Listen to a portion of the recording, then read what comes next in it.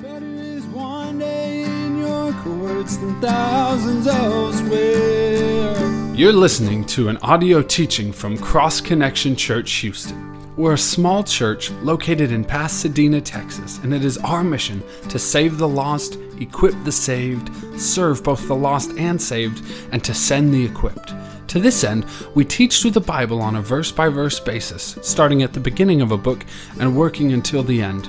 If you would like to learn more about our church, you can find us at connectedtojesus.org or check us out on Facebook at Cross Connection Church Houston.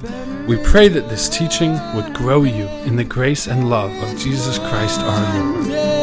Than thousands elsewhere.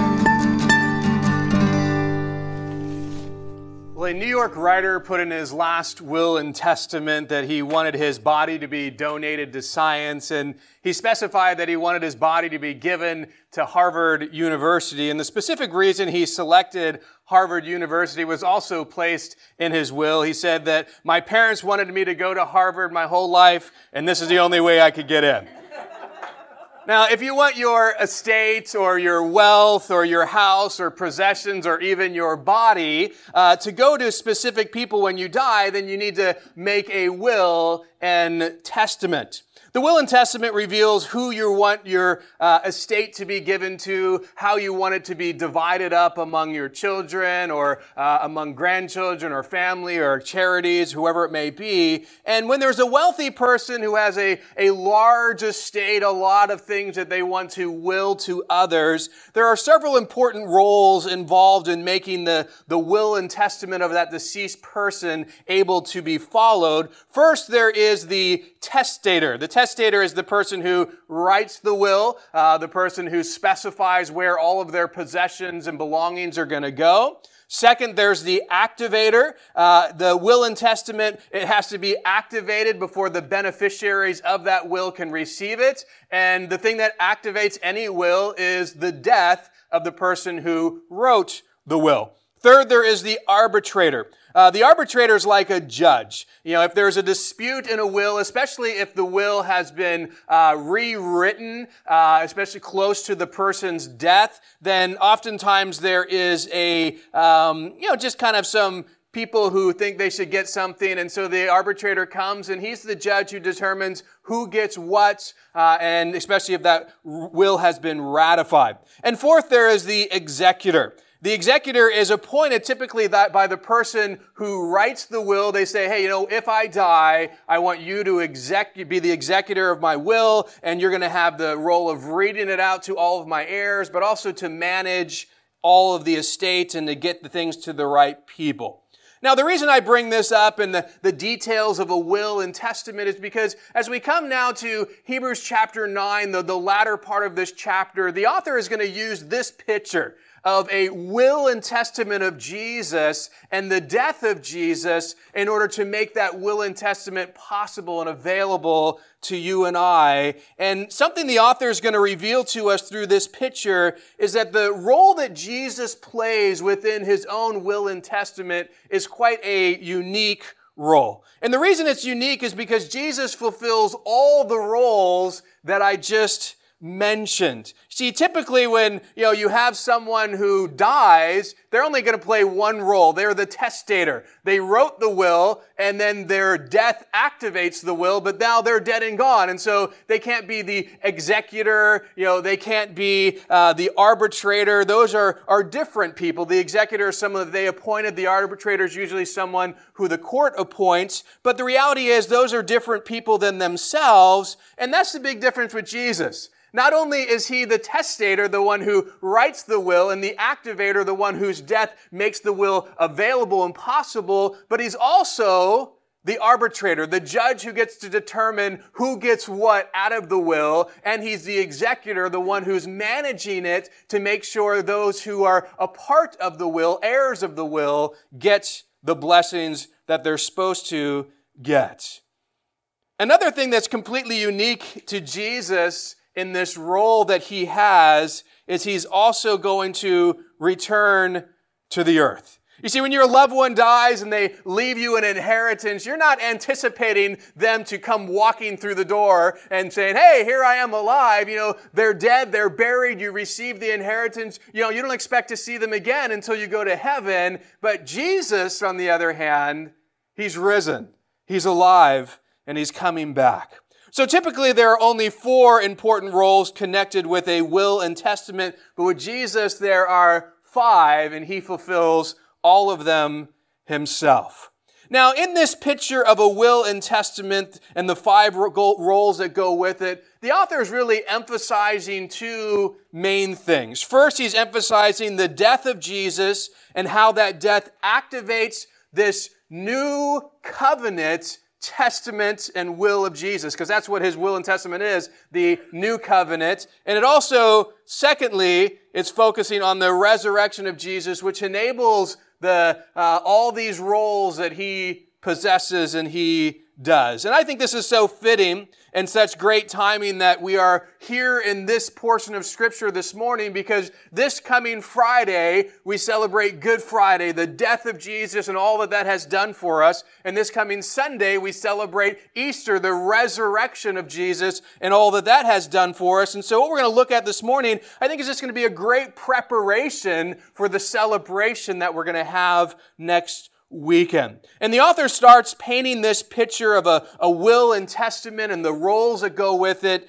in Hebrews chapter 9, starting in verse 15 through 17. And it says this: "And for this reason, he is the mediator of the new covenant by means of death, for the redemption of the transgressions under the first covenant, that those who are called may receive the promise of the eternal inheritance. For where there is a testament, there must also of necessity be the death of the testator. For a testament is in force after men are dead, since it has no power at all while the testator lives." Now, the author starts with this phrase, "for this reason," Jesus is the mediator of the new covenant. And when he speaks of "for this reason," he's referring back to what he just shared in verses 13 and 14, which we looked at last week. But I'll just remind you of what that says. It says, "For if the blood of bulls and goats and the ashes of a heifer sprinkling the unclean sanctifies for the purifying of the flesh, how much more shall the blood of Christ, who through the eternal Spirit offered himself without spot towards God, cleanse your conscience from dead works to serve the living God." So the author just realized, hey, the blood and sacrifice of Jesus, it does so much more than the blood and sacrifices of animals under the old covenant. And so he starts off saying, for this reason, because Jesus' sacrifice and blood does so much more than animal sacrifices and blood, he is the mediator of the new covenant by means of death. Now, in these verses here, there are 3 really important words that I want us to define because they paint this picture of the will and testament and the roles that go with it. And the first word that I want us to define is this Greek word translated mediator. It means one who brings 2 groups together in order to restore peace, and that's kind of the typical way that we think of it. But it also is speaking of one who brings 2 groups together in order to ratify a covenant, an arbitrator. Now, as I noted already, an arbitrator is that person that's brought in when the will is changed and there's this possible dispute, and they're that judge who's going to determine who gets what and how this will is going to be shared and given out. The second word we need to define is covenant. Now, this Greek word means a valid arrangement between 2 parties that is legally binding. And the Greek word was used in 2 different ways. First, it was used to describe a arrangement between 2 parties where both are legally binding themselves to do something for the other party. I think today in our terminology, a contract would be more fitting, because any contract you have, it's kind of like, hey, I will do this and you will do that, and therefore we both agree that we're going to do this. And if you break your end, the contract's void, and if I break my end, then the contract is void. And I think a good example of this concept of a covenant is in the Old Covenant, where God establishes really kind of that contract with the nation of Israel. He says, hey, you know what? If you guys do your part and you obey me, then I'm going to do my part and I'm going to bless you.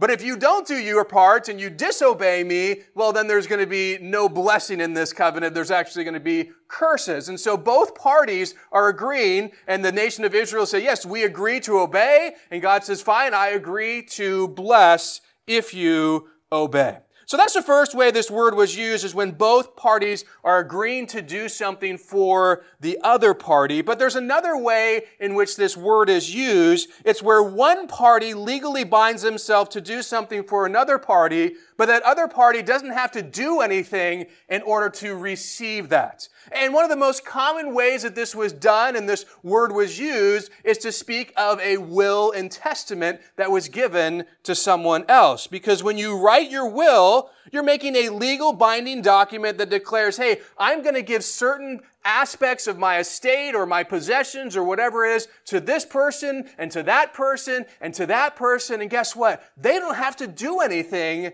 in order to receive it. The only thing that has to happen in order for them to receive it is I have to die.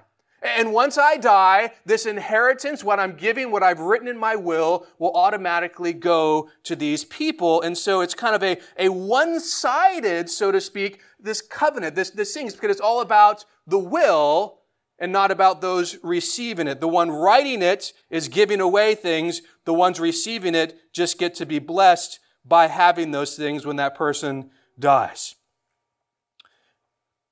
Now, this is interesting that we have these two words, because the Bible will translate it sometimes covenant and other times testament. And we actually clearly see this here in verses 15 through 17. We have the same Greek word 4 times in these verses, but it's translated different. Notice that in verse 15, we see the same Greek word translated covenant twice. And it's speaking of the new covenant and the old covenant. And then all of a sudden you come to verses 16 and 17 and you see the word testament twice. And you're probably thinking, oh, those are different words. No, that's the same Greek word. And it's just referring to because in verses 16 and 17, it's clearly referring to a will and testament. And so the translators wanted to make sure that we didn't miss that reality.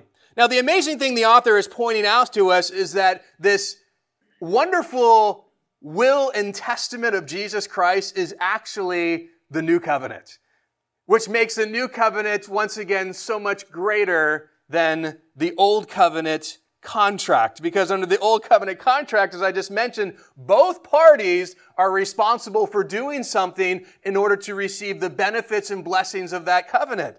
But under the new covenant, it's very different. Jesus says, hey, I am willing all these things and all these blessings to you. You are going to be the ones who inherit those things, and you will receive it when I die. And there's nothing that you have to do for me in order to get it. You're just going to be my heirs, and I'm going to give it to you freely. All you have to do is trust in me, believe in me, and it's yours. Very different than from the old covenant, where it's like, I have to do my works, I have to do my obedience, and then I will receive the benefits and the blessings, where the new covenant is, no, just trust in Jesus, and you'll be an heir, and the inheritance will automatically be yours because of his death. The third word that we need to define here is eternal inheritance. You know, an inheritance is what you receive when someone dies. They leave it to you because you are their heir. And you know what? The only way that you can receive an eternal inheritance is if the person who is writing the will is eternal. You know, he's the only one who can give an eternal inheritance, and the only eternal one is God himself. And that's what makes this inheritance so unique and so wonderful, that it's not a temporary inheritance. It's an eternal inheritance written by the eternal God. So now that we hopefully understand the meaning of those 3 different words, let's get into what the author is communicating here in verses 15 through 17. First, the author tells us that Jesus is the mediator, as I said, arbitrator of the new covenant, and he specifies by means of death. Since God made a new covenant, a new will and testament, there needs to be an arbitrator who judges, well, who gets to be the beneficiaries of this new will and testament. And Jesus is the arbitrator. And one of the reasons he has been able to receive that role is because of his death. And notice the author tells us that Jesus has the role of an arbitrator for the redemption of the transgressions under the first covenant or old covenant, that those who are called may receive the promise of the eternal inheritance. See, Jesus has the role of arbitrator for those who were under that first old covenant who sinned, who broke the covenant. Now you would think that, hey, someone who's in that role of arbitrator or judge would determine, hey, none of you guys are worthy, none of you guys should receive any of the benefits of this new covenant or will and testament because you completely failed and broke and sinned when you had that first covenant from God. But the author is telling us that because of Jesus' death on the cross for our sins, he's able to redeem everyone under the old covenant who has sinned. That those who are called or have placed their faith in Jesus Christ may receive the promise of the eternal inheritance. And so the author is painting a wonderful picture. Because of Jesus' death for our sin on the cross, he is now able to be an arbitrator, that judge who can allow those who have failed under the old covenant, those who have sinned and not met the standard that was perfection under the law, he's able to still give them, enable them to receive the eternal inheritance. Why? Because he's the one who dealt with and paid for their sin, and so he is able to judge who's going to receive it and who is not. Now, I think this would be especially significant to these initial Jewish readers who they were under the old covenant before they came out of it and started believing in Jesus. They lived their life under that old covenant. They recognized that they failed to keep the old covenant. They were sinful people. And to hear this reality that, you know what, Jesus is the arbitrator, the judge who says, even though I failed under the old covenant, he, because of his death on the cross, is going to enable me to receive the eternal inheritance under the new covenant, even though I have no reason to think that I deserve that. The author goes on to say in verse 16 and 17, "For where there is a testament, there must also of necessity be the death of the testator. For a testament is in force after men are dead, since it has no power at all while the testator lives." So the author's just bringing up something that everyone should have been aware of at that time. Where there is a will and testament, there must also be the death of the testator, the one who wrote the will and testament. Because the will and testament is only in force, as he says, after men are dead. It has no power at all until they die.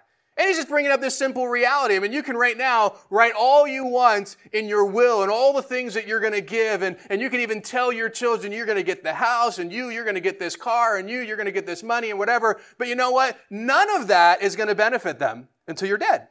Oh, they can be looking forward, hopefully not that you die, but to the things that they're going to get. But you know what? It doesn't benefit them. They don't receive any of it until the day that you die. And once you die, that will is activated, and all that you have said to be given away to different people will then be done.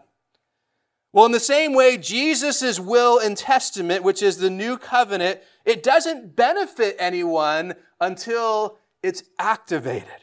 And here's the interesting thing as we looked at a couple chapters ago. Remember Jeremiah chapter 31, God said, I'm making this new covenant, and this is what the new covenant's going to be like. And the people are reading that thinking, oh, that's going to be so great. That's going to be so wonderful. When are we going to receive it? And it's just like a parent saying, hey, I've written out this will, and you're going to get this and this and this and this. And they're like, oh, that's so great. When am I going to receive it?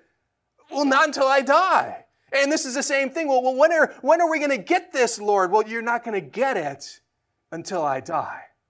And so they had to wait until Jesus came, not just for him to come as a baby, but to live that sinless life. And ultimately, when he died on the cross, that will and the testament of the new covenant was activated, and now people could receive it. Well, the author is going to continue on with this point, showing that the death is so necessary. He says, you know what, even in the old covenant, this was the case. Notice what he says in verses 18 through 22. Therefore, not even the first covenant was dedicated without blood. For when Moses had spoken every precept to all the people according to the law, he took the blood of calves and goats with water and scarlet wool and hyssop and sprinkled both the book itself and all the people, saying, "This is the blood of the covenant which God has commanded you." Then likewise he sprinkled with blood both the tabernacle and all the vessels of the ministry. And according to the law, almost all things are purified with blood, and without shedding of blood there is no remission. So here the author points out that not even the first covenant, that old covenant, it was dedicated only because of blood. They used blood. You know, something important to note is when the author speaks about animal blood under the old covenant or Jesus' blood under the new covenant, he's not just referring to blood, he's referring to death. Okay, this is something important. It's not just like, well, if you miraculously had some vial of blood that was, saved from Jesus from the cross, and you kind of just pour that on yourself and like, oh, that's it, I'm saved. I'm sure there was plenty of Roman soldiers that were splattered with Jesus' blood. It wasn't that which saved, it was the death. And so the animals in the old sacrificial system, they didn't just bleed them. They didn't just come, hey, let's cut them open, let's take some blood, let's patch them up, and let them go live the rest of their life. No, when it speaks of blood, those animals were killed. Death. In the same way, Jesus, when he shed his blood, the author in the Bible is speaking about a death. And those two go hand in hand. Now notice the author takes us back to Exodus chapter 24. Where the old covenant is established with blood. It's kind of a real gruesome chapter in what it reveals. You see, Moses comes and he shares the laws and the judgments that had been written out that God had given to him. And all the people, after hearing it, were told that they heard the words of the Lord and they say, "We will do it." The understatement of the world that they never really even came close. And then Moses, he has these calves and goats killed.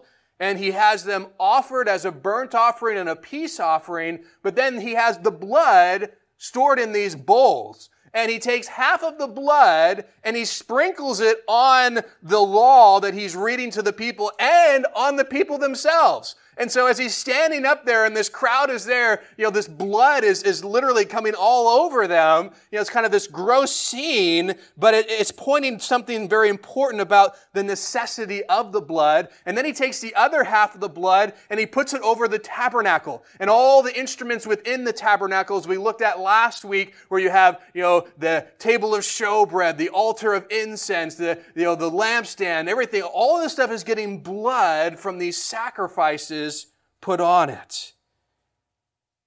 And he says to them, "This is the blood of the covenant which God has commanded you."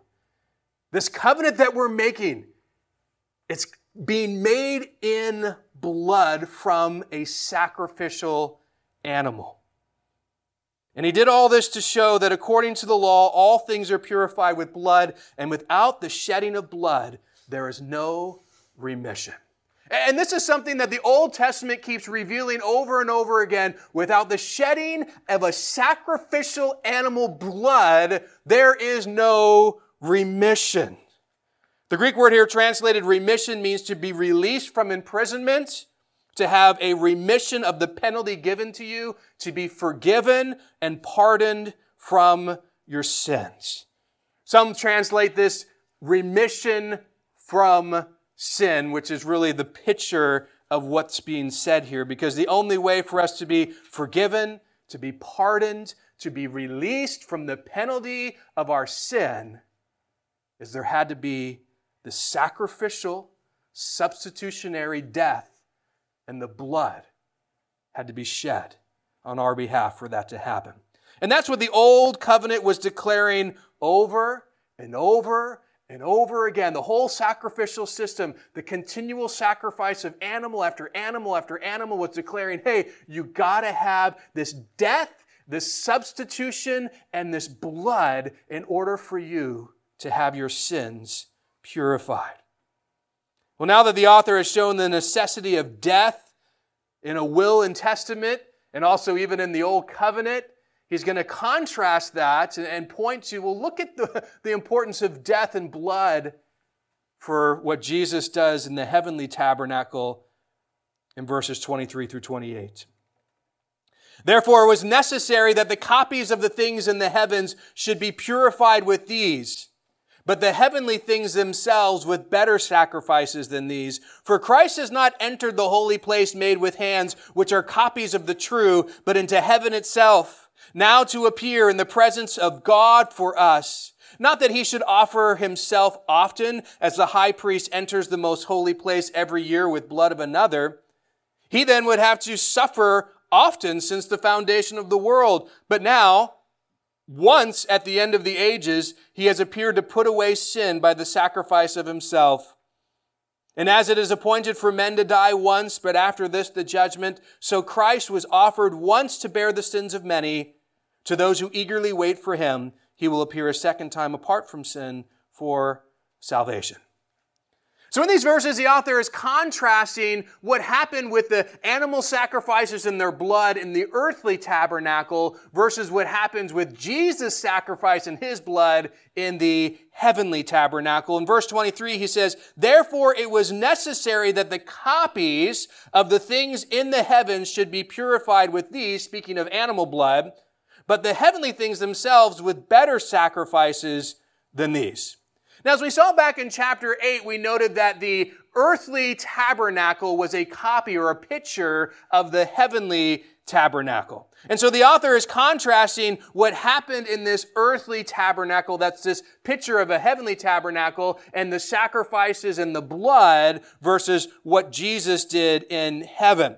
Now, in the earthly tabernacle, the author tells us, hey, it was necessary for animals to be sacrificed and their blood to be shed in order to purify those who were sinners.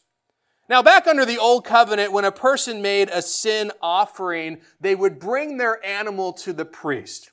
And as the priest was there with them, they would place their hands on the head of that animal. And this was symbolic to say, you know what? This animal is now my substitutionary sacrifice. It is taking my sin. It is dying in my place.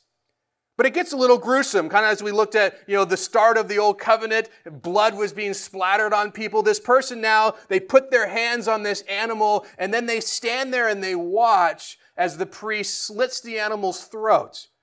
And as the blood is gushing out of their jugular, they're catching the blood in bowls. And this would have been, quite a graphic, intense thing to see that, to watch that. Literally, this animal is dying right in front of you. And then after that, you're going to watch as they take this animal and they throw it on the brazen altar, and it's literally burning. And all this was for a very important purpose. Like, why God make this such a graphic thing? And he wanted each one of those people who came to the priest to make a sacrifice for their sin to see the severity of sin, to see that sin needed payment and judgment. The consequences of their sin were so great, and they could see the death of something else in their place. And it kept pointing to the fact that you need a substitutionary death. You need someone to pay the punishment for your sin. And as they watched that animal die in their place and be burned on the altar, they would just think, that should be me. I'm the one who deserves death. I'm the one who deserves to burn. This is what I should get and receive for the sins that I've committed. But this animal is suffering for me in my place. And all of it was for the purpose of pointing them to the perfect sacrifice of Jesus. That one day there's going to come a sacrifice that's greater than this animal, and he is going to give his life, and his blood is going to be shed, and he's going to pay for your sin completely. But that was the whole purpose, and God's wanting people to see this and experience this very graphic thing so they could understand the significance and the weight of their sin. Well, now the author is contrasting what happened there on earth with what happens in heaven with Jesus. He says the heavenly things themselves with better sacrifices than these. In the heavenly tabernacle, there's a much better, much greater sacrifice than the earthly one, because the earthly one had animals that weren't perfect being sacrificed, but in heaven, there is Jesus himself, the perfect, sinless Lamb of God who was sacrificed for us. And the author goes on to say in verses 24 through 26, For Christ has not entered the holy place made with hands, which are copies of the true, but into heaven itself, now to appear in the presence of God for us. Not that he should offer himself often as the high priest enters the most holy place every year with the blood of another. He then would had to suffer often since the foundation of the world, but now, once at the end of the ages, he has appeared to put away sin by the sacrifice of himself. Here the author is going to reveal one of the reasons why Jesus' sacrifice is really so much greater than the sacrifice of the animals under the old covenant. But before he tells us that, notice that he says something that Jesus' sacrifice has enabled him to do in heaven. He says, for Christ has not entered the holy place made with hands, speaking of the earthly tabernacle, that are copies of the true heavenly tabernacle, but he has come into heaven himself, and he now appears in the presence of God for us. And I want you to note those two really important words, for us. He's in the heavens. He's in the presence of God. He is there because he's sacrificed himself. That's why he's allowed, because he's that perfect sacrifice, but he's there for you and for me. And this is a picture of Jesus as the executor of the new covenant will and testament. Remember, the executor's role is to manage and make sure all the blessings of the covenant get to those who are supposed to get those things. And as Jesus is there in the heavens, he's there for you. He's there for me. He's there to make sure that we get all that he has made possible and available to us through his death on the cross. You see, Jesus didn't just sacrifice himself for us on earth, which is something he did, which is a wonderful blessing, but he also serves us in heaven forever as the executor of his will and testament. Well, now we're going to see one of the main reasons why Jesus' sacrifice of blood and death is better than the animal sacrifices. Notice what verses 25 and 26 say. Not that he should offer himself often, as the high priest enters the most holy place every year with the blood of another. He then would have to suffer often since the foundation of the world, but now, once at the end of the ages, he has appeared to put away sin by the sacrifice of himself. One of the reasons that Jesus' sacrifice was better than animal sacrifices is because animal sacrifices were continual. They weren't perfect, and so they had to happen again and again and again every year. Once again, the high priest goes and he makes that sacrifice and he offers it on behalf of the sin of the nation of Israel and himself. And next year it comes along, he's got to do it again. And the next year comes along, he's got to do it again. Why? Because the animal sacrifices, they weren't perfect, and so they couldn't deal with sin once and for all. And so the author brings up that picture of the fact that the high priest does this continually, but Jesus, his sacrifice was perfect. And so he didn't need to continually offer himself in that way. You see, if Jesus had to offer himself in that way, if his sacrifice wasn't perfect, then it would have been temporary. And that's why the author says, well, he would have had to die over and over again since the foundation of the world.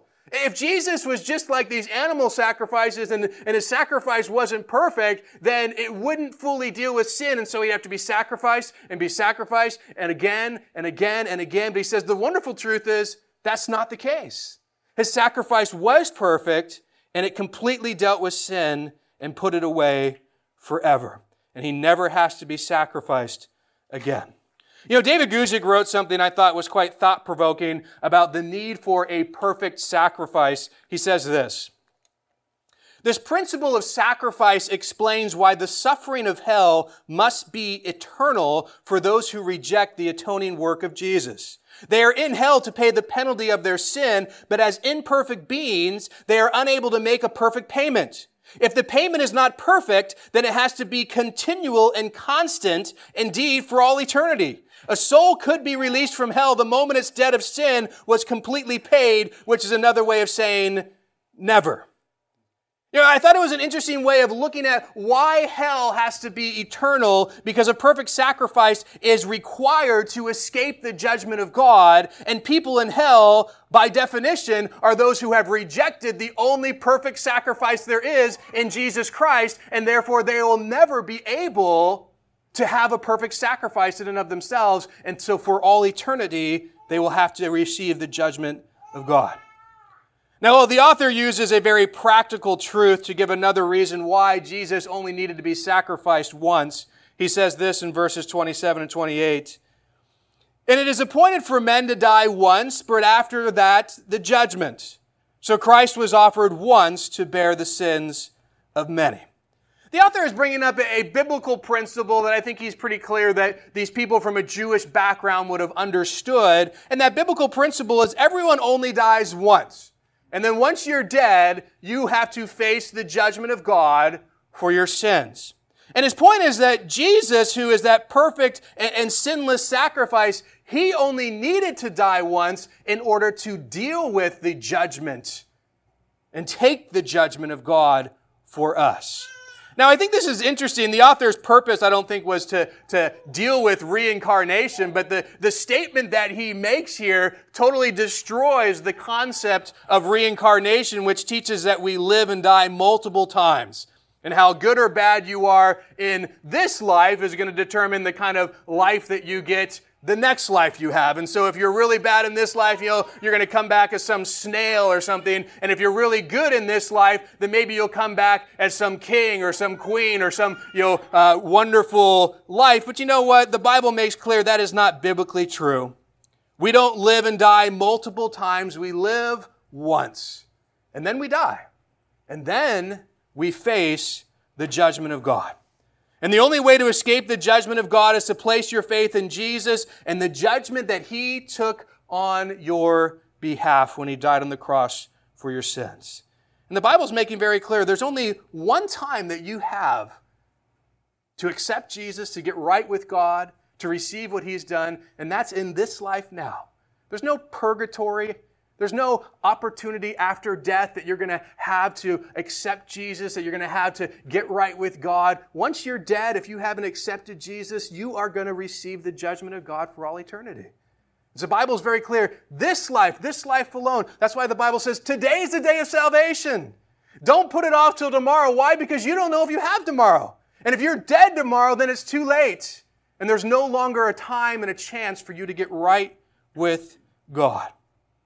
Now, our need for a perfect sacrifice that only died once, I think is really important to note with regard to the picture that the author has been painting of the will and the testament of Jesus. You see, the author has already made clear the only way to receive this new covenant will and testament is if the Jesus dies. Just like with any other will, the person who wrote it has to die in order to receive it. So Jesus' death activated the new covenant, and now we get to have the eternal inheritance that comes with it when we put our trust in Jesus.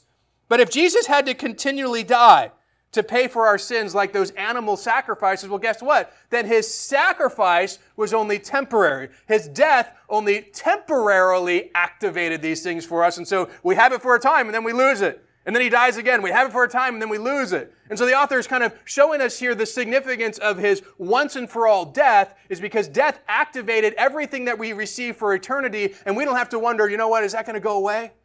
Is His death going to last long enough for me to continue to have all the blessings of this covenant? Well, yes. He can give an eternal inheritance because His death is once for all, and now He lives eternally. And that's the wonderful news for us that, you know what? We don't have to worry about, am I going to lose access to this eternal inheritance? No, Jesus' death was enough.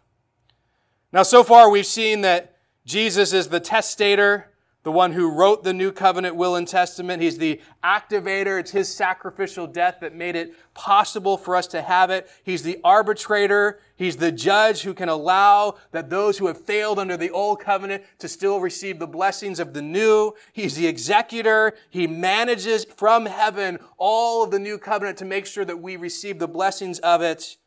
And the author shares in the conclusion here one more important role that Jesus has in connection with His will and testament, and that is that He is the returner.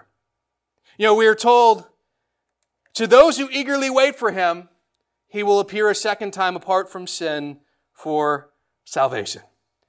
You know, when Jesus came the first time, He came for our sin. He came to take our sin. He came to take the judgment of our sin on the cross, and He rose from the dead to conquer sin and death. And now that Jesus has perfectly dealt with the sin problem when he comes a second time, he doesn't have to worry about that. It's already done. It's already dealt with. It's already taken care of.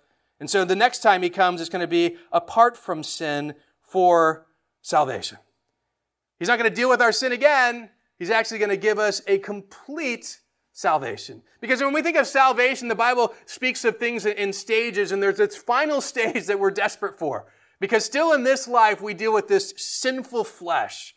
But there's going to come a time when we are glorified, when we're given new heavenly bodies, and guess what? Those bodies are not going to have a sinful flesh, and we're no longer going to sin. We're no longer going to be tempted to sin. We're no longer going to have that issue, and that's when that salvation is fully complete. And so when he comes again, we'll be blessed with that. But here's the thing I want you to note. We are called, notice this, to eagerly wait for his coming. You know, I know a lot of believers who are very clear on eschatology. They know the Bible talks about Jesus' return. They could tell you about the rapture and the second coming and all these things. But you know what? They're not eager. They're not eagerly waiting. It doesn't even seem like they care much about the fact that Jesus could come for them at any moment. You know, for a lot of the time that I was engaged to Jenny, I was in Scotland and she was in Alabama. And a week before our wedding, I flew from Scotland to Alabama. And Jenny knew the exact day and time and flight and airline that I was coming on to come to Alabama. And you know what? She wasn't disinterested. She wasn't like, well, if he comes, he comes. If he doesn't, he doesn't. Who cares? She was eagerly waiting for me to come. She was super excited. She was counting down the days, full of anticipation of when that plane would land and we could finally be together and get married. You know, this is how you and I should be waiting for Jesus' return. The Bible speaks of us as the bride of Christ, that we should be eagerly anticipating, excited, waiting for the return of Jesus for us. You know, a lot of us have lost people that we deeply love. We've lost parents. Some have lost children, siblings, friends. And I want you to think about something. How excited would you be if that person that you lost could miraculously come back? And if you knew next Sunday they would be here at church and that you would be able to see them again, you would be able to embrace them again, you'd be able to spend time with them again. How excited, how much would you anticipate next Sunday?